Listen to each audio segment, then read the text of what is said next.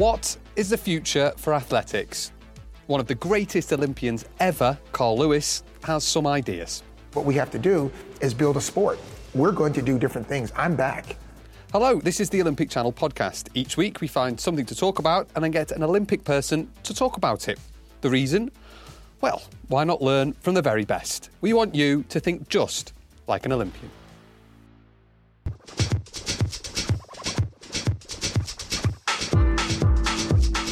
So it started. Life after Usain Bolt in the athletics world. This season's Diamond League is up and running with the meeting in Doha just gone and the one in Shanghai at the time of recording just coming up. Like I said, we speak to one of the greatest Olympians ever, Carl Lewis. He was very opinionated about the future of the sport. Who cares about tradition? It's all changing. We have to change with the times or continue to decline. And afterwards, we get the view from the grassroots with an ex-international runner and now social media don here at the Olympic Channel, Mathilde Delorme.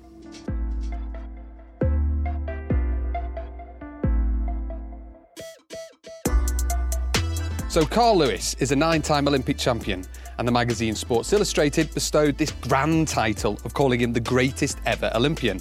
He was a dual threat in both the long jump and the sprints across his career. And if you need to catch up on why Carl Lewis is such a legend, then head over to the podcast page on Olympic Channel. We've got a few of his best bits on there.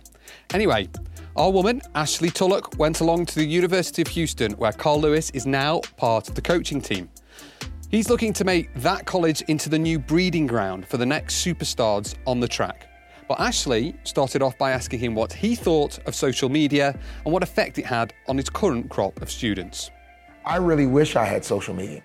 My career would have been different if I did have social media in a lot of ways, because what it does is it allows you to tell your own voice, tell your own story in a way that sometimes you can't get out when you're talking through someone. So with the athletes that you're training, do you allow them to subscribe to it? I mean, how do you manage that? Well, we encourage all of them to get involved in social media, because the bottom line is that we're in college now, and I'm coaching athletes, but also teaching young people. And being honest with them, you're in college for one reason, to ultimately earn a living. So your brand, if it's strong, if it's solid, then you can earn a better living. The minute I start recruiting an athlete or I get to know an athlete, I start monitoring their social media.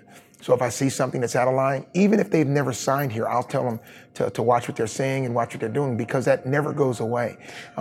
At the flip side, I also talk to them about how to use the social media in a way that could be an advantage. One of the things that kids do now is they want to have these goofy names on Twitter or something, because that's what I use. I don't use Facebook and I don't use Instagram. Right. So, and I'm like, why are you using a goofy name that no one can find you? The whole point of it is to show your brand. Twitter is the way athletes communicate. So if you don't have a name, then you can't communicate. Must be a fun day when an athlete gets Carl Lewis following them. Well, it's interesting. It's the easiest way for me to communicate with people now. And I don't mean not talking, I pick up the phone and everything, but I can find someone on Twitter, and then it's easier to just go and look and remember who they are, because when you're on a phone and you text message, there's like, gosh, who was that I sent that message to? You do forget, because there's so many people. Right now in my group alone, it's like 25 athletes. Wow. But then we recruited and brought in on a visit over 60 athletes this year. So I've got to deal with about 80 to 90 athletes, and then on top of that, coaches and parents and families. So we're into the hundreds that I've got to remember and communicate with every single year. So it is a challenge, and that's an easy way. I'm like, who is that just sent me that message? Look at their profile, I've got it. Let's talk a little bit more about the new bloods coming through. I can only imagine how much analysing you do and video watching you do to see who's out there and what's happening. The post-Bolt era is an interesting place. What do you make of where the track and field sport is right now since his departure? Well, I think it is an amazingly unique opportunity, because honestly, I think Usain really missed a huge opportunity for himself, because during that period, the sport really declined. And I think he could have done a lot more in broadening the sport outside of himself. And now that he's retired, people are saying, what are we going to do? Well, now what we're going to do is build a sport back again. We have to have a clear vision of what we want to do so that everyone benefits. If we continue to think, the sport is about one star and one person, then track and field will continue to contract like it has been. So are you saying that there's a gap in the system at the moment? Well, track and field is not a professional sport. It's a post-collegiate sport in the United States with some people making money. And until it's a professional sport, we have to change what we're doing. There's a huge gap. In the past even 10 years, we've lost meets every single year. And I think the Federation has a unique opportunity to, instead of trying to run events and cannibalize sponsors and people, they really should let those events become individual and focus on supporting them and creating new ones. Right now, we're starting Team Perfect Method. And I'm excited about that because the athletes that I'm coaching here, Cameron Burrell, Elijah Hall, LaShawn Collins, they're going to stay together. And we're creating a team just like the Santa Monica Track Club, but with the new millennium, with a pure corporate sponsorship, with them having the power to help an event, going to events early, trying to reach out to sponsors and say, hey, why don't you sponsor an event in your city and we will come. It is a challenge, but it's something that we have to do in order to give an opportunity for the athletes of the future. I recruit.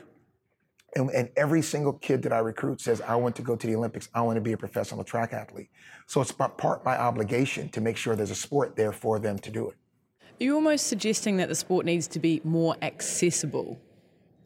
Well, the sport needs to be, first of all, more accessible. But what we have to do is stop thinking of it as a track and field sport and think of it as a sport and a business. You see, we accept the fact that, people don't come to track meets. Well, so because of that, they're empty and boring. So instead, make it entertaining. Why? There's so many things we can do. We have social media. We have new ways to track races. Why are we not working with the timing companies to make it more exciting? Just like hockey a few years ago, they were tracking the puck just to make it more exciting. Football now has the football line so that you know where the first down is. There's so many things we can do. Even within the context of a meet, why do we have events going at the same time? What I would do, just a small example, is a long jump. Let's say we have 8 long jumpers. Well, we should schedule every event down to the minute. So long jumpers and a high jumper and a pole vaulter and a javelin thrower, they could all be on the field at the same time. That's not a problem, and it happens. But it's like this 3-ring circus that people are just overwhelmed with. Why don't we have the 100 meters at 10:05? And then long jumper number 1 at 10:07, and then high jumper at 10:08, then back to the 200 at 10:09. I mean, really schedule this thing. Okay, now it's your moment. So the whole stadium moves with the event. And so now you're not having these events in between, and you can feature every single sport because now you're telling it, and then you tell the story of that person. So now you tell the long jumper for the next 2 minutes, this long jumper's up, and now we're saying this long jumper's done this. So you're telling that story. And then you're not just getting up with your 2 minutes, but you're going to have to learn how to be a part of the show. So long jumper 1 is at this time, long jumper 2 may be 7 minutes from now. But you have less people, make it tighter, but everyone gets featured. And in that time frame, you can talk about that. During a distance race, it takes off. You can go to, now we're in the backstretch, so we're going to go, and so-and-so is a great kicker, so look for him to do this. And the time should be up on there, every single thing. Maybe have a track going around something that they're tracking that shows the world record pace, if you want to do, or the meet record pace. These are things we can do. You have a camera going. Why not have something they can watch? We need to keep people engaged all the time and think of it new. And the athletes have to be engaged in it. And they have to say, you know what? We're going to have to change our rules. They went to 4 long jumpers, and all the jumpers said, I don't like this. It's not traditional. Who cares about tradition? You know what? The X Games is not traditional. Sports are not traditional. Basketball is different. Football is different. It's all changing. We have to change with the times or continue to decline. So how does the sport stop athletes from going off to other sports like football and whatnot? How does track and field retain its athletes? Well, I think the thing about retaining the athletes, I don't think that's as big a deal as people make it. I don't. Look, we have the United States, for instance, a lot of kids go to other sports. Well, there are a lot of fast kids. There are a lot of athletic kids. And we're not, they say we're losing these kids to football. Well, that's fine. What we have to do is focus on why is this sport the sport you want to be in. What I do, because I deal with kids that play football and run track back and forth, and it's not my job to say, oh, we're losing all of them. No, I make a compelling argument. There are a couple of athletes that I know that stopped playing football because I sat right in their house with their mother making me some good old fried chicken. And I told them, I said, it's great. Super Bowl's great. I know Super Bowl people. I'm an Eagles fan, so I'm still celebrating from our Super Bowl, the Pro Bowl, the money, all of that. But there's only one Olympian. There's only one Olympic champion every 4 years.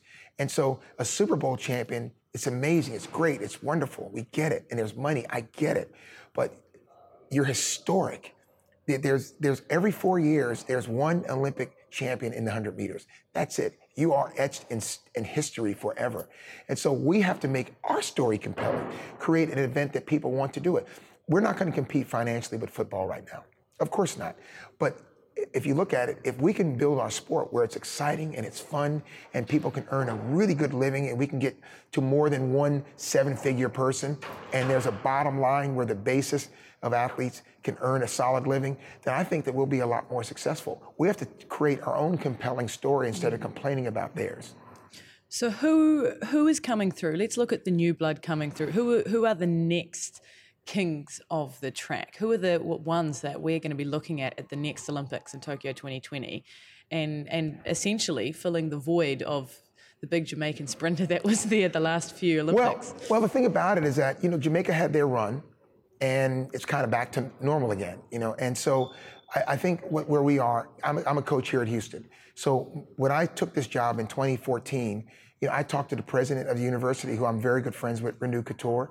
And I told her, I said, my goal is to have 5 Olympians in 2020, and we'll become national champions. Well, one step is there. We could become national champions, and that's a goal of ours.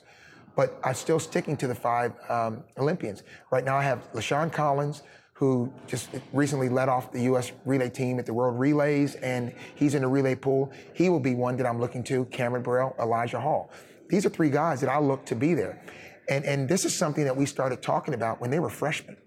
This is a plan. Now, Christian Coleman has been running phenomenal, and then we've got others around there. But my main issue is that when people come here, every athlete that comes here says they want to go to the Olympics. So my goal is to make sure that they all have an opportunity to do it. I don't think that our sport will have like the man anymore, because what we have to do is build a sport. We're going to do different things. I'm back. Many thanks to Ash for doing that interview, Julian Williams for recording it, and of course to Carl Lewis for being very generous with his time.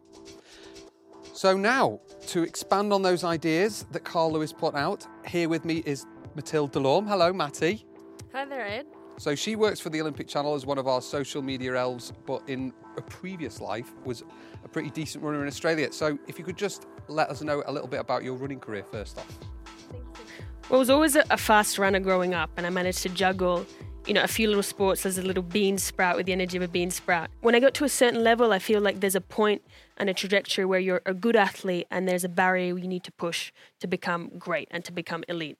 And I think I blocked at exactly that point. That's the point where I felt that mental block. And I think that block came from fear of competition.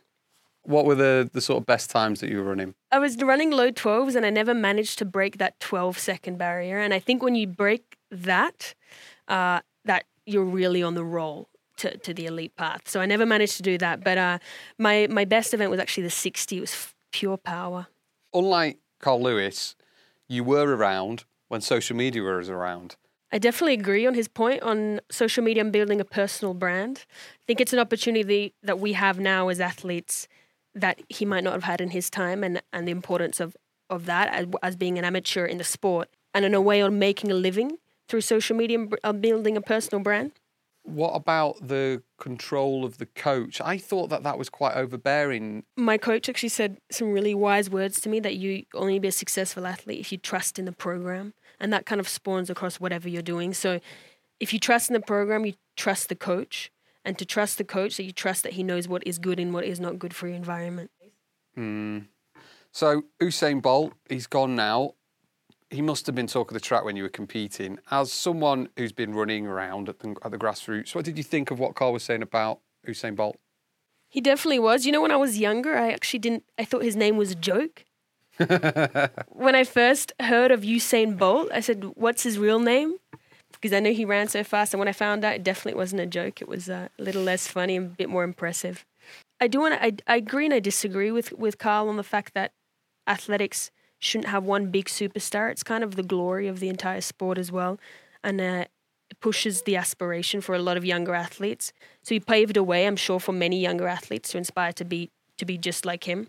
I think one of the things that Usain Bolt did was that he managed to get over the noise, and that can only happen like if there's one thing and one person to focus on. So I remember I was working in a newsroom that was predominantly interested in soccer, in football, and it was a 3:00 kickoff, and at 3:00 was the exact time that 2008 100 metres final was happening.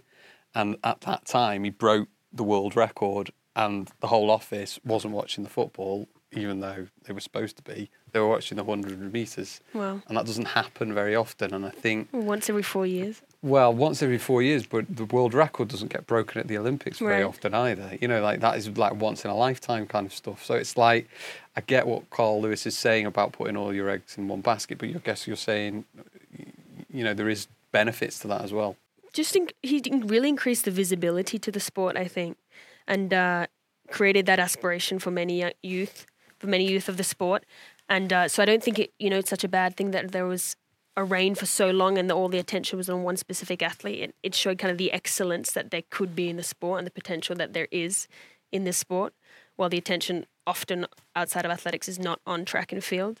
It'd be interesting to see what happens after the Bolt era, though. Maybe it'll be a woman that'll come up and take Bolt's space in athletics. What do you think, Ed? Oh, I can't say.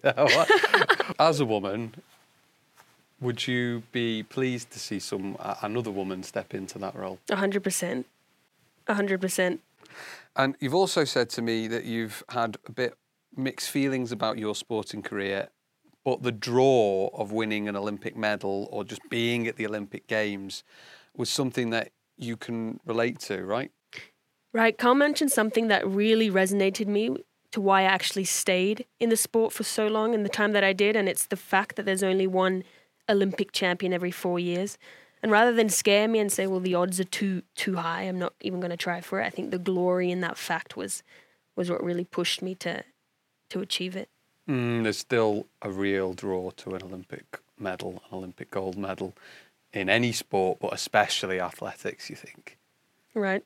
I think that was what made Bolt such a household name, or even in the Olympics, Michael Phelps, for example, that dominated for so long, so many years, and with so many gold medals. I think it's rare. To have such a global superstar. Right. OK, thanks, Matty. You're going to stick around to give us a little recommendation at the end, aren't you? Sure. So, if you're having Pyeongchang withdrawal and Tokyo seems a little distant, then maybe you can get that Olympic feeling back with our Far From Home series.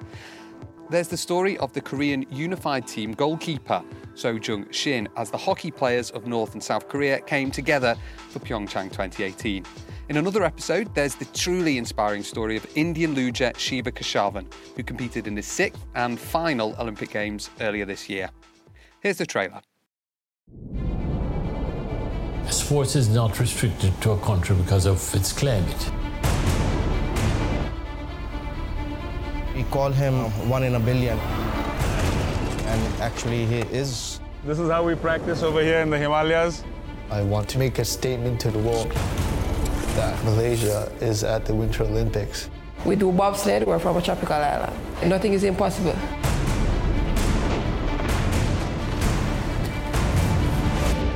کسی به من میگه که تو در حد المپیک نیستی. من باید اینو به همه ثابت کنم.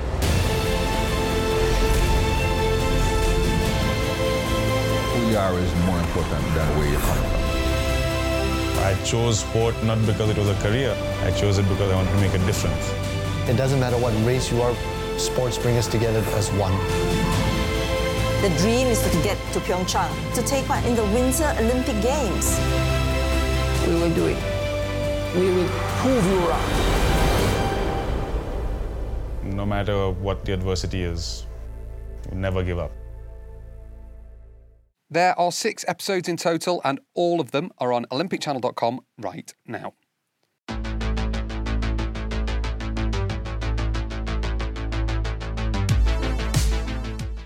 Right, just before we go, Matty is back to give us a few recommendations. So, Matty, what have you been reading lately? And I just finished a real eye-opener called The Power of Habits and Why We Do What We Do in Life and Business by Charles Duhigg.